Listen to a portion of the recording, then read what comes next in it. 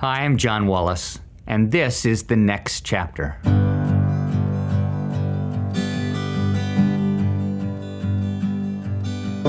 I'm continuing my conversation with Dr. Kim Danu, Vice President and Chief Diversity Officer, who is actually leaving APU to answer God's call to her and her family in Ethiopia. And so here we are, Azusa Pacific in the greater LA area, more than 100 cultures, more than 100 languages. And we keep coming back to this idea of race relations. And we are confronted on a regular basis that there is brokenness. Sure. Right? I mean, you and I both aspire to this deeply theological and soundly biblical model of love your neighbor and love God. You don't have to pick your neighbor. But quite honestly, today in our neighborhoods, race relations are broken. Yes. And you have helped APU think about that brokenness, right? So tell me how you think about that question or that reality of race relations when you think about your neighbor. Yeah. So this is a deep question, a difficult question, because I have a neighbor who is from Mexico, and she has been to virtually every event my family has had, and I've been to virtually all the events that her family has had. And in the enjoyment of life and celebrating, we've had some difficult conversations around immigration even. She talked about, from her vantage point, why programs like DACA and the tensions around children being separated from families, why that is so catastrophic from her viewpoint, and why it should be challenging for me as an African American. So living with neighbors who see the world differently will help broaden how we see the world. It has to, if we're listening, if we're seeing and feeling from a different perspective.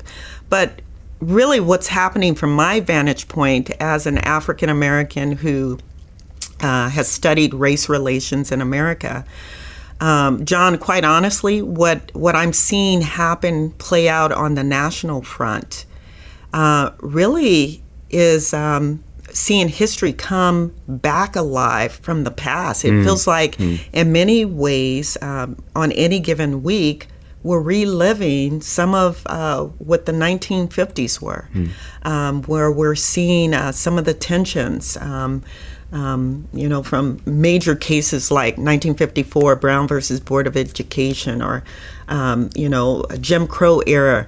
We're in 2018, but there are moments where many people of color are saying, I'm seeing remnants of the past, and honestly, it's frightening. It's quite frightening.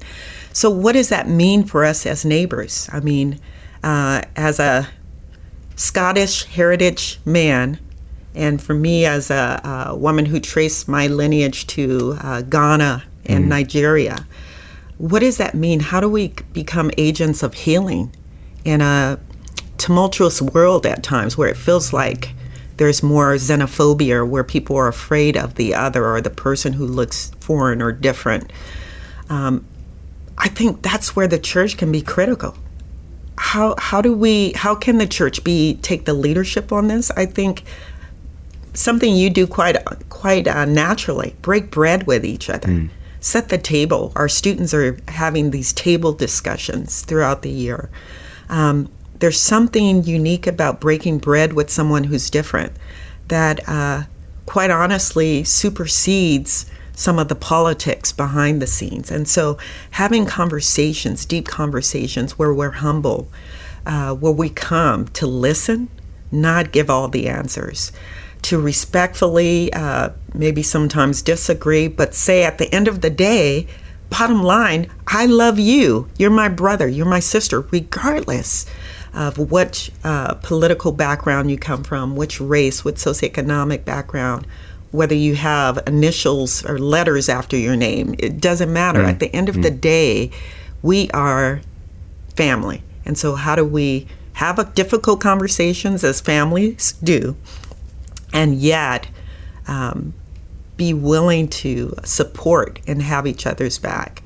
So what does that mean for me, John, in terms of just very practical ways? Going back to my neighbor, when she says, you know what, Kim, programs like DACA are important, and here's why, I need to listen to that.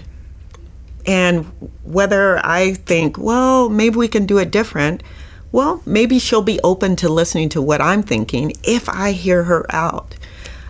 So anyway, we've got a lot of work to do. There's so many conversations, but when we're all yelling, we can't hear each other. So if we can pause long enough to be willing to hear, I think that's half the battle right there. Yeah. So I'll end with this thought, and whatever you want to add to it, but I think one of the fundamental lessons you've taught me when you've walked into my office and we were dealing with a deep and important issue is you accurately point out that the neighbor in my community here at APU is living at a fearful place. They're genuinely afraid. And without regard to my position on the issue over which their fear is grounded, I need to live with them at that place of fear, right? Yeah. And that there is this biblical model and kingdom understanding that if my neighbor lives in fear, I better pay attention to that and bring what comfort and compassion and ability to listen. You're really good at that, Kim. You get to the point of how my neighbor is feeling in this community, and when it's a place of fear, it convicts me. So one of, we're a strengths-based campus. One of my strengths is empathy. That is my kryptonite too, because I feel deeply. I mean, I sense when someone's feeling something and I pick it up, and then I'm carrying that burden.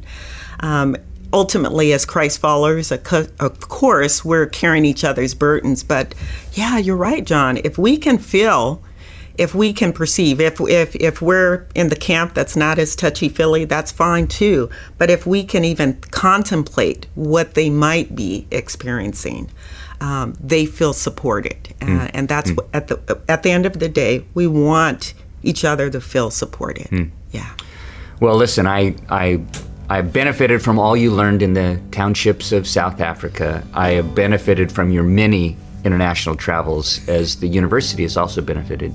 I look forward to seeing what God's going to do for you and with you in Ethiopia, you and your family. Thank you for your years and years of speaking into the soul of this university.